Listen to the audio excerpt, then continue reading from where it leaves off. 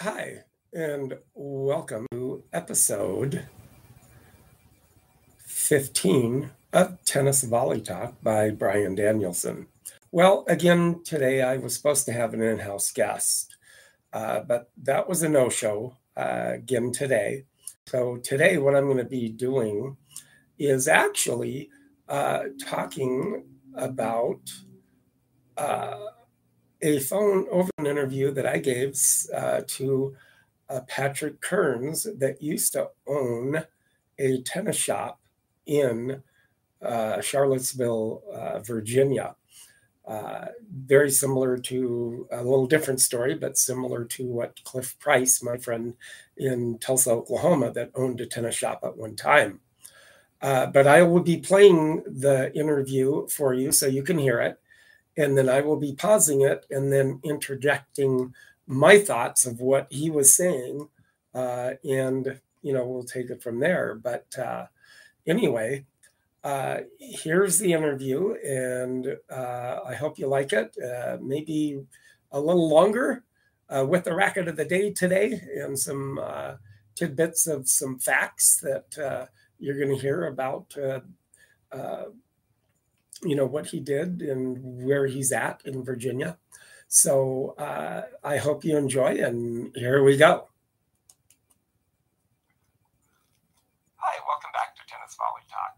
Today I have with me Patrick Kearns, which is kind of an interesting way we kind of met. We met through Facebook on a tennis group, in a sense, called Unstrung Heroes, I think. And then he was kind of made a little mention that he had just closed a tennis shop where he lived after 30 years. But that I hit him with a note and I said, well, yeah, I have a podcast and tennis thing. And I just had talked to another friend of mine, Cliff Price, that lived in Oklahoma, that had just shut down his tennis shop. But, right now I just want to welcome Patrick to the show. And thank you for having me, calling me, or having you with me with your busy schedule, because I bet you had mentioned that you were stringing for a lot of the colleges and stuff like that. So it has kept you busy even after closing your tennis shop, which probably kept you pretty busy anyway. Right. So hey Brian, hey, thanks. But just so you know, the tennis shop actually did close. I sold my shares to my partner. Oh, okay.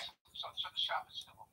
Oh, it is? Okay. Well, that's good. And when I opened, so just to give you a little background, I moved to Charletsville, Virginia in 1995, and I became the director of tennis at Farmington Country Club. And before that, I lived in Connecticut, where I was Now, with that Farmington Country Club,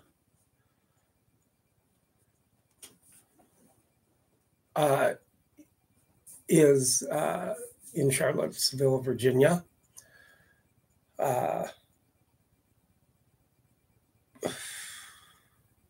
Industry.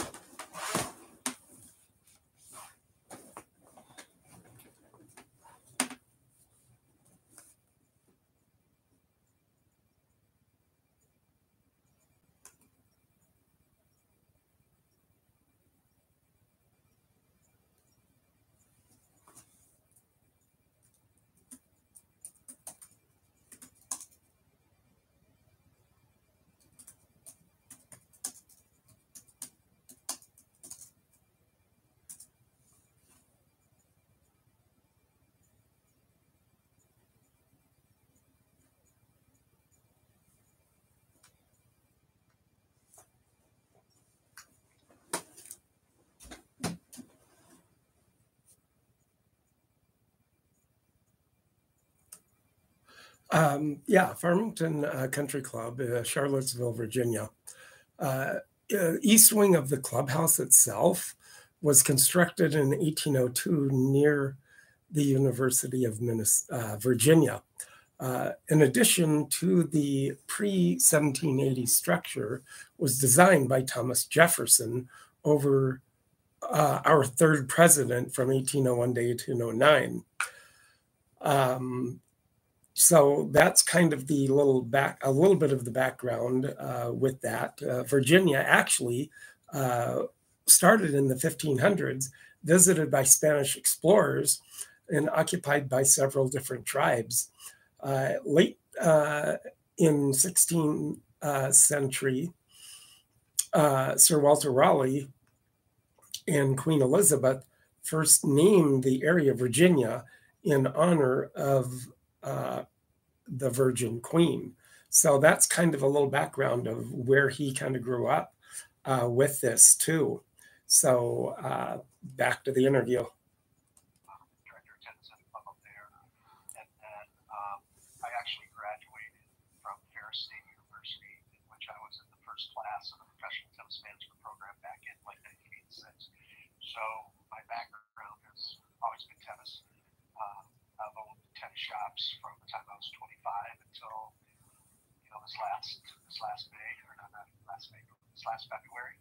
And so tennis has been in my blood my whole life. And even though I don't own a shop, I still, like you mentioned, I do stringing for the University of Virginia men's and women's teams. The UVA men's tennis team is, always one of the top teams in the country. Last year we won the national championship. So I had the opportunity to go down to Illinois and be with the team when we won it. Girls team is, top 10, and had the opportunity to string for Emma Navarro, who won a national championship a couple years ago. And then actually this last week I was actually stringing for a pro tournament here in Charlottesville, 60,000 ITF women's tournament, and Emma actually won the tournament again this week. So even though I don't own a shop, I still string a ton. Like in the last 10 days, I've strung probably 250 frames. Between, during the season, I average between 15 and 20 almost every day. Wow. So, yeah. You probably get that down to such a fine art. It's probably about 20 minutes a racket or something like that. 30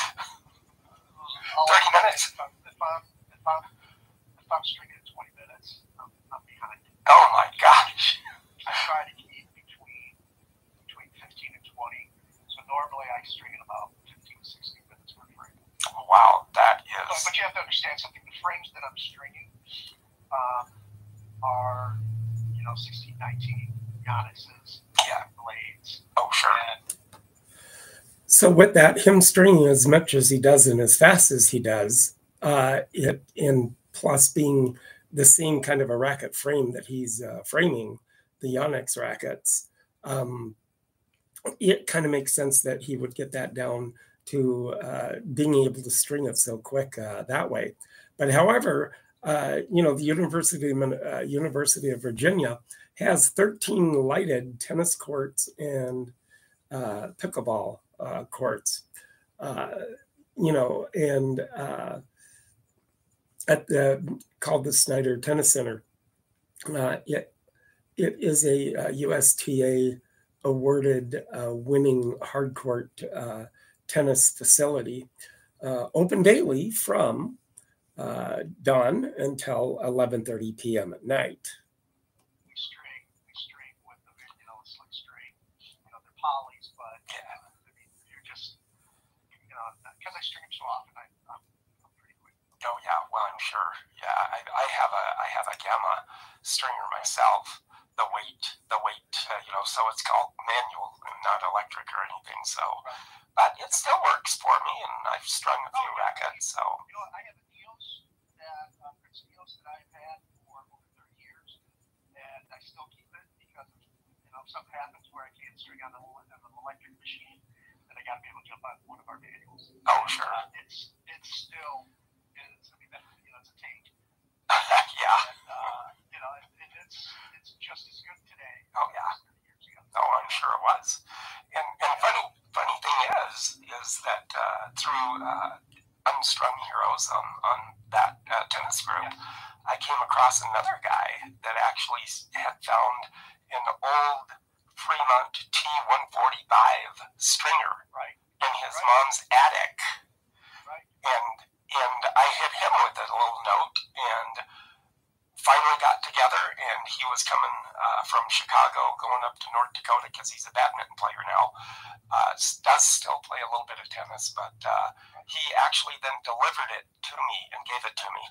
Because I used to have one that got accidentally thrown away with cleaning things, and ex-wife didn't, particularly know what it was, and she threw it away. So, unfortunately, but then I have the one that was thrown away, and he gave it to me, and he said, I'm not going to do anything with it, but old Fremont T145, probably in the late 50s, early 60s. Yeah, and it was really, really kind of really cool to be able to get it and no crank and everything. It was really, and I actually did on the old one, the one I had got thrown away. I did actually string a racket with that too, and it worked fairly decent, but it was really tough to get up underneath and weave the strings back and forth, but still fun.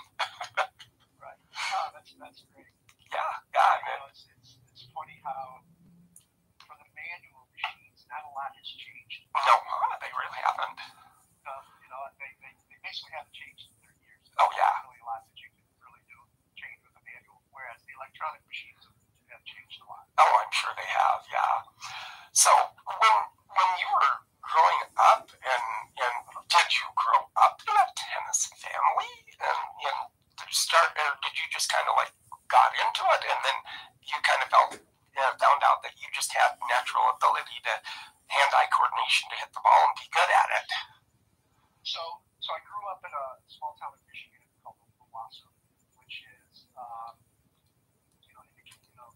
it's about 30 minutes outside of East Lansing and 30 minutes outside of Flint. And so I live like right in the middle. And where I grew up, in the town that I grew up, I lived a quarter mile from like a park, and they had tennis courts, baseball field, basketball court, typical community area. And I'd go there every day growing up, and I would play tennis, play baseball, play basketball, and I would do it all day.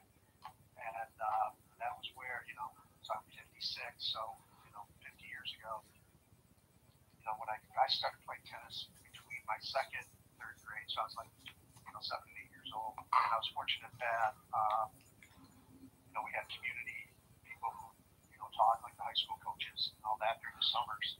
And I started playing, and one of my best friends that I grew up with also started playing, and we played against each other 1,000 times growing up, and played high school together. And I was really a really good baseball player and basketball player. Basketball was my first sport that I really loved. Tennis was great because it was something I could do during the summer. Oh, sure. But being in Michigan, that season was basically 3 months long, and that was about it. Yeah, April 15th until September 15th. Yeah. And so I ended up, whereas basketball, I played that. I dropped out from the YMCA every, after school, and, sure. On the weekends, sure. I played basketball all day, and at the gym, and you just kind of rotated through. But then, as I got older, when I was like in the 8th grade, I was like 5'10", 5'9", 5'10". So I was, a bigger 8th grader, and I was a guard, and I could handle the ball, and I could shoot, and I could score, and I was actually pretty good. And then in 9th grade, I was still 5'9", 5'10". And in 10th grade, I was still 5'9", 5'10". And I wasn't getting any taller. And all my friends were getting bigger. And so like my freshman year in high school, I averaged close to 20 points a game. And that was what's going to be my sport. And then all of a sudden, I realized that as my friends got bigger and my playing time got less, it was like, okay, I'm actually a better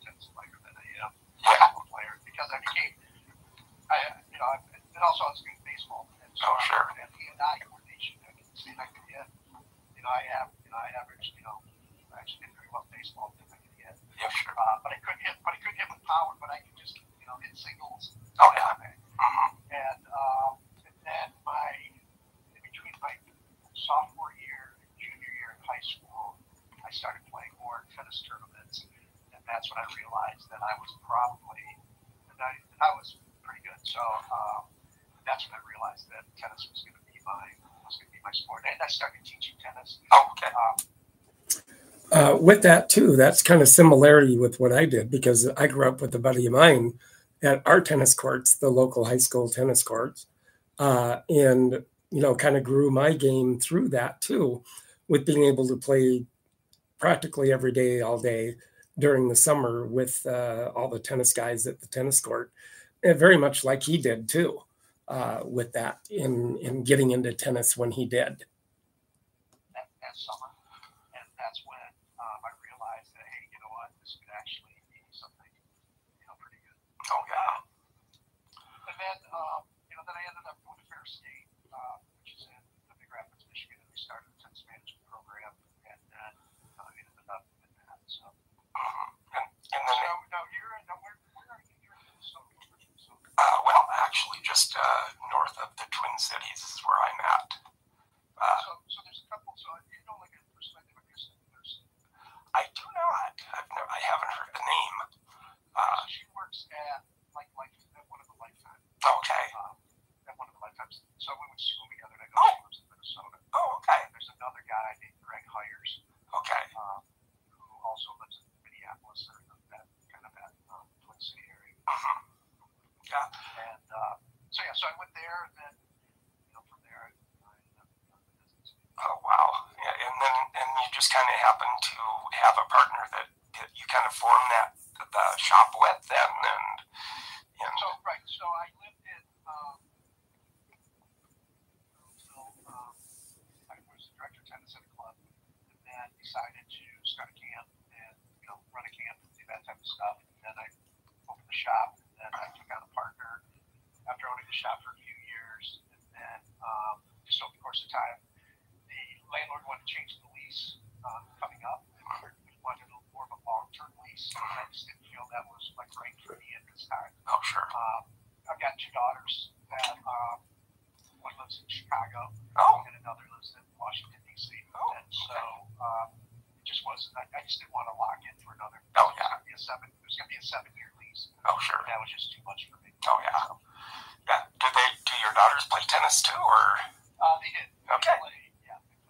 Oh good. Won a couple state championships. Oh wow. They were players of the year, and it was great. Oh man. Part of the family thing. Oh sure, absolutely. And your similarities with growing up with friends and playing tennis, very much like me with having a friend of mine that I always played tennis with. I was the young kid on the court, and so back then I was the young kid, and all the old guys kind of adopted us young kids, and then you start hitting with the old guys, and eventually on a Saturday you get to the courts, the high school courts at like 8 o'clock in the morning. It's full, and if you didn't know anybody, and then all the courts would be full doubles, and then you'd be waiting around a little bit, and then one guy would go, "Hey, I'm done. You come on and fill in," and so you'd go in and fill in with doubles, and if nobody knew anybody, and they came up to the courts, they wouldn't get a court until like 3 o'clock in the afternoon when everybody was done. Very similar growing up that way.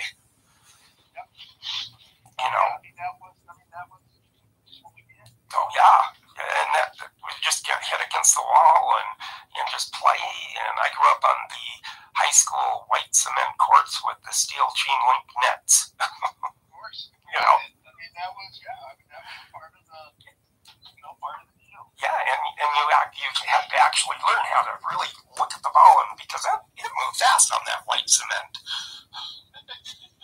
with the painted yellow lines on them too. So it's funny. So when I teach, I grew up in the same situation where our facility, we had 2 4-court things, and from the fence to the doubles line should be minimum 3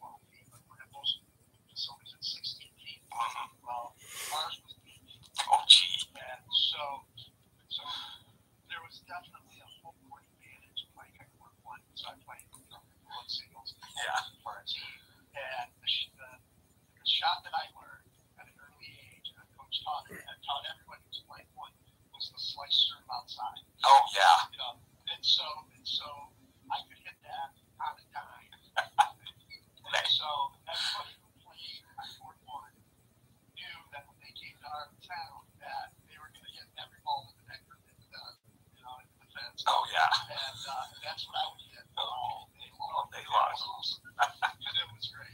Even to this day, I still teach that serve. Oh yeah. And I'll say, look, guys, yeah, it's fun. Oh sure. Yeah. And myself, with keeping it up over the years. I've been playing myself for over 50 years, tennis myself. So that has really actually kind of kept me going with and me keeping in shape myself. So it has helped over the years too. And with that, but it's just so amazing that how different aspects of how people and how you get into tennis and playing very similar to me. I just didn't have. I play good, but I'm just not. I don't have all the skills of just having the perfect hand-eye coordination like a lot of people do. But I still hold my own usually when I go out and hit, and it's still fun to get out there and hit. And I still play singles sometimes with a buddy of mine, and which is fun. And still get out there and try to get out, and that's what keeps you young at heart, in a sense, with this game of tennis, with people and everything. But it just is amazing that people have that realm, and then plus whenever I would talk to Cliff with owning the tennis shop in Tulsa, Totally Tennis is what it was named, and what a wonderful interview with him and talking about tournaments that he was in, being able to see tennis pros. He strung Jimmy Connor's rackets, the T2000s at one time. Brought his young son along with him to drop him off, and Jimmy had talked to his son, and through the Bank of Oklahoma tennis tournament that was held for like 10 years, which I have pictures of all of 10 years throughout the 10 years that I took, and that it was just, and then it gradually went into like an 8-man tournament, and then they kind of filtered and quit it and stuff like that. But it's still, to be able to have it there in Tulsa and being able to get guys that you never would have thought that Tulsa would get. So, and to be able to see pros like that too. So it's always been a fun journey for me to be able to see them and take pictures of them too. So yourself, you've probably come across a few pros yourself then too in stringing. Yeah, most of this. So I string for a pro tournament, like a challenger level. So I've strung for Tiafo, Tommy Paul, Pelgo. From the women's side, I've strung for Pagula. I've strung for a lot of different players. Oh my gosh! Now with that is so cool that he's been able to string for a lot of those pro tennis players, and a couple of those that he mentioned actually were the ones that were in that tournament whenever we were just getting out of COVID and starting to get back out onto the tennis court. And Opelka and Tommy Paul, those were two of the names that were in that little 4-man tennis tournament in Florida at the time we were getting out and starting to play tennis again out of the pandemic. So it's been, it's definitely been fun. Oh, I'm sure it is, and to be able to string for pros like that you see that are upper in the United States that are 3, 4, 5, 10 in the world, which is just amazing in itself. Yeah, they're all nice people. Oh, I'm sure they are. Francis Tiafo just seems like a very nice person altogether. Actually, the nicest guy. Actually, there's two right now. One is Ben Shelton. Oh yeah. Obviously, is doing really well. I've known him for a while, and actually Chris Eubanks. Oh wow. Okay. And Chris Eubanks could not be a nicer guy. So when you see him on the Tennis Channel, and the way he is, yes, that is 100% how he is. Wow. He just could not not be a nicer guy. Oh, that's just wonderful. And plus, you know, if you want to plug the tennis volley talk to them, I don't mind that. But yeah, you know, all those guys on tour, and, you know, I mean, there is a difference between stringing a men's tournament and a women's tournament, just to give you an idea. Oh, sure, okay. So I just finished the women's tournament. We strung roughly about 160 frames over the course of a week. Okay. And then for the men's tournament, we strung 293 rackets. Wow. Oh gosh. So yeah, so two totally different situations. Okay. So for the men's final last year, it was Chris Eubanks versus Ben Shelton, and they strung 9 fresh. Oh wow. So Ben won in 5, and Chris won in 4.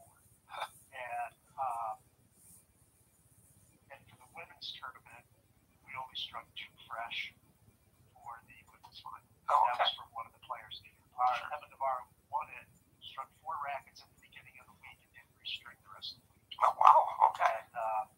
And I've been stringing for Emma for a couple years, so I kind of know her, kind of like how she strings. Usually, what she does is she'll string like this, like at the beginning of the week, and then she kind of plays into the frame. Yeah.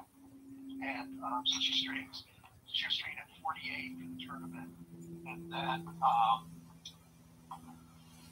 I would guess by the time they got to the final, it was probably playing at about 44. Okay. Maybe 42. Because the tension just is going to drop it every day, just because of just the way it works. Oh yeah, tension drops. Yeah. And but that's how she, you know. So I'm assuming she's heading to May this week, and so she'll probably string tomorrow. Mm-hmm. And you know, that's for a lot of the girls, a little bit of just financial, where they just can't afford it. Oh yeah. And that's just kind of how.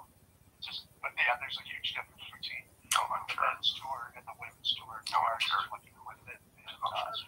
Wow, that is so interesting, in having that aspect of. But here's what's also happened is I would guess in this tournament 70% of the players were playing with onyx frames. Okay. Out of the girls that played with us, I think 3 girls were playing Battle Lot. Okay. And the rest were playing either Yonex or Blades.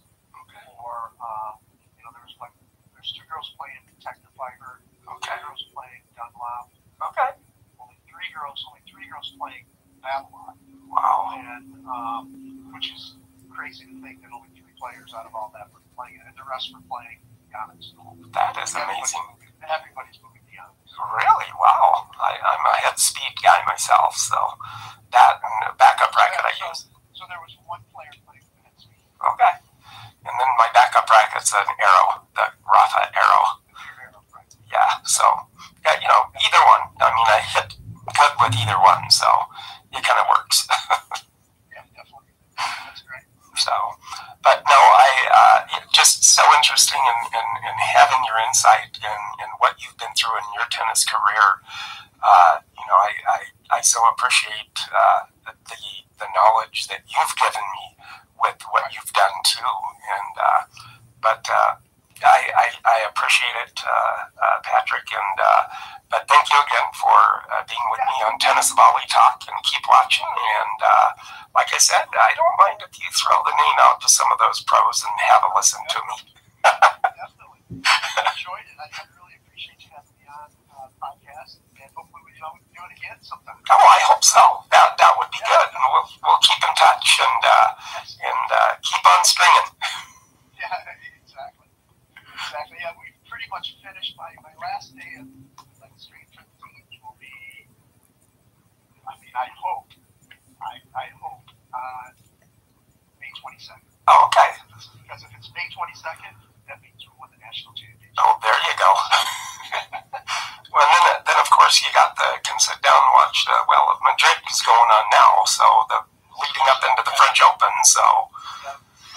Exactly. I love watching the French Open. Oh, I do too. Oh, that is just so wonderful.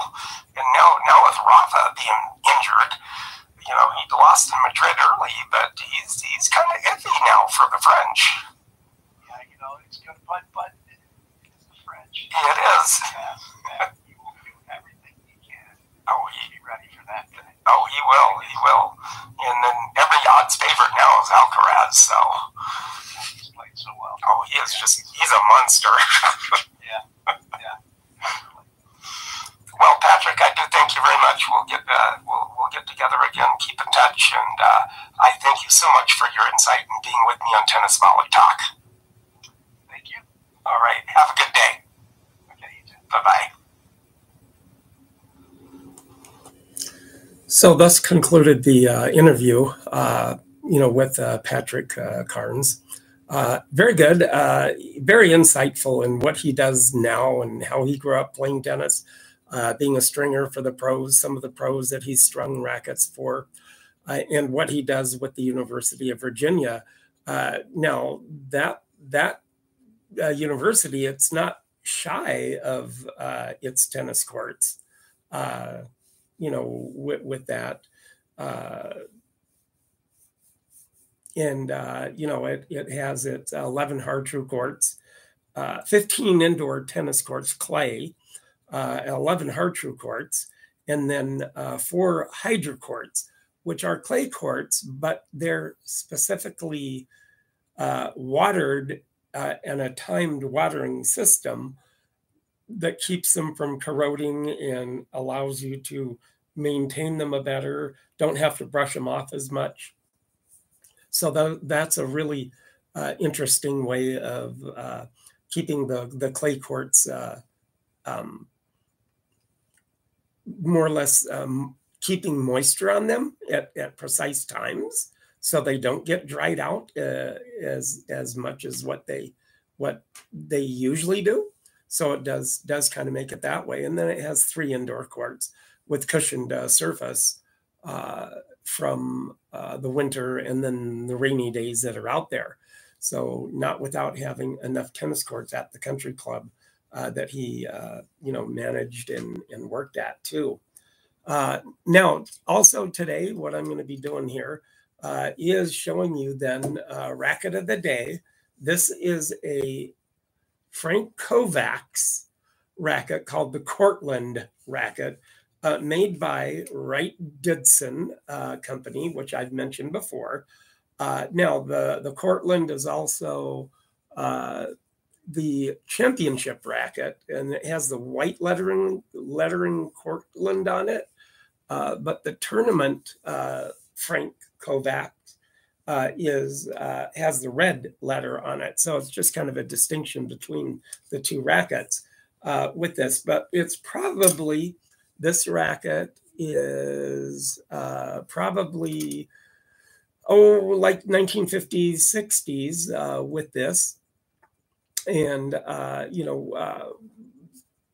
that's kind of what he sponsored with that, Wright Didson, and being a court called the Cortland racket. And very still nice, very, very good shape, conditioned racket also. Even up in the 50s, they were still doing the knots or the smooth to see who was going to serve with the racket. But Frank Kovac's he was a tall tennis player. He from December 4th, 1919 to February of 1990.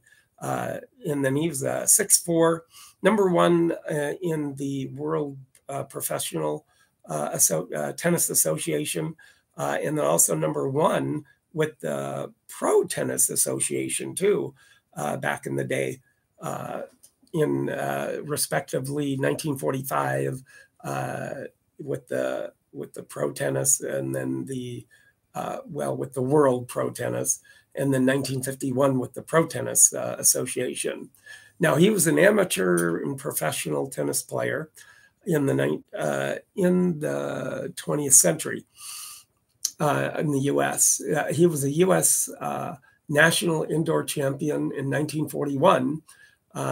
He won world professional championships in 1945 in San Francisco. He was successful on clay, won the professional clay court championship in Chicago in 1946, defeating none other than Bobby Riggs in the final.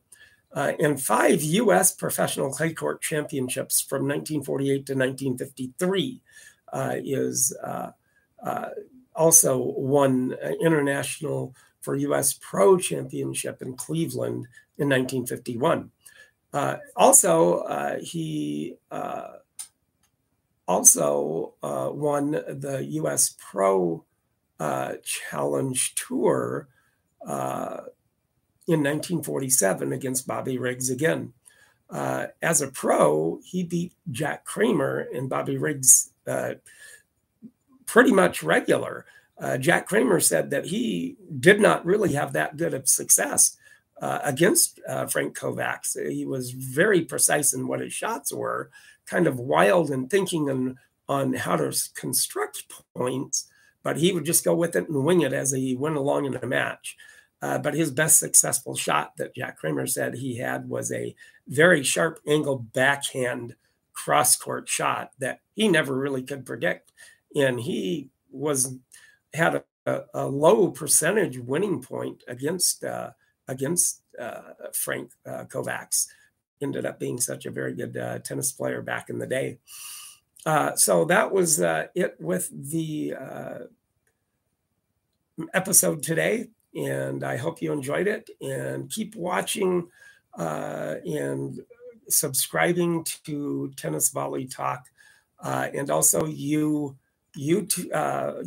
podcasters out there, if you still want to take a look at what I'm talking about with the racket of the day, you can always go look at it and subscribe and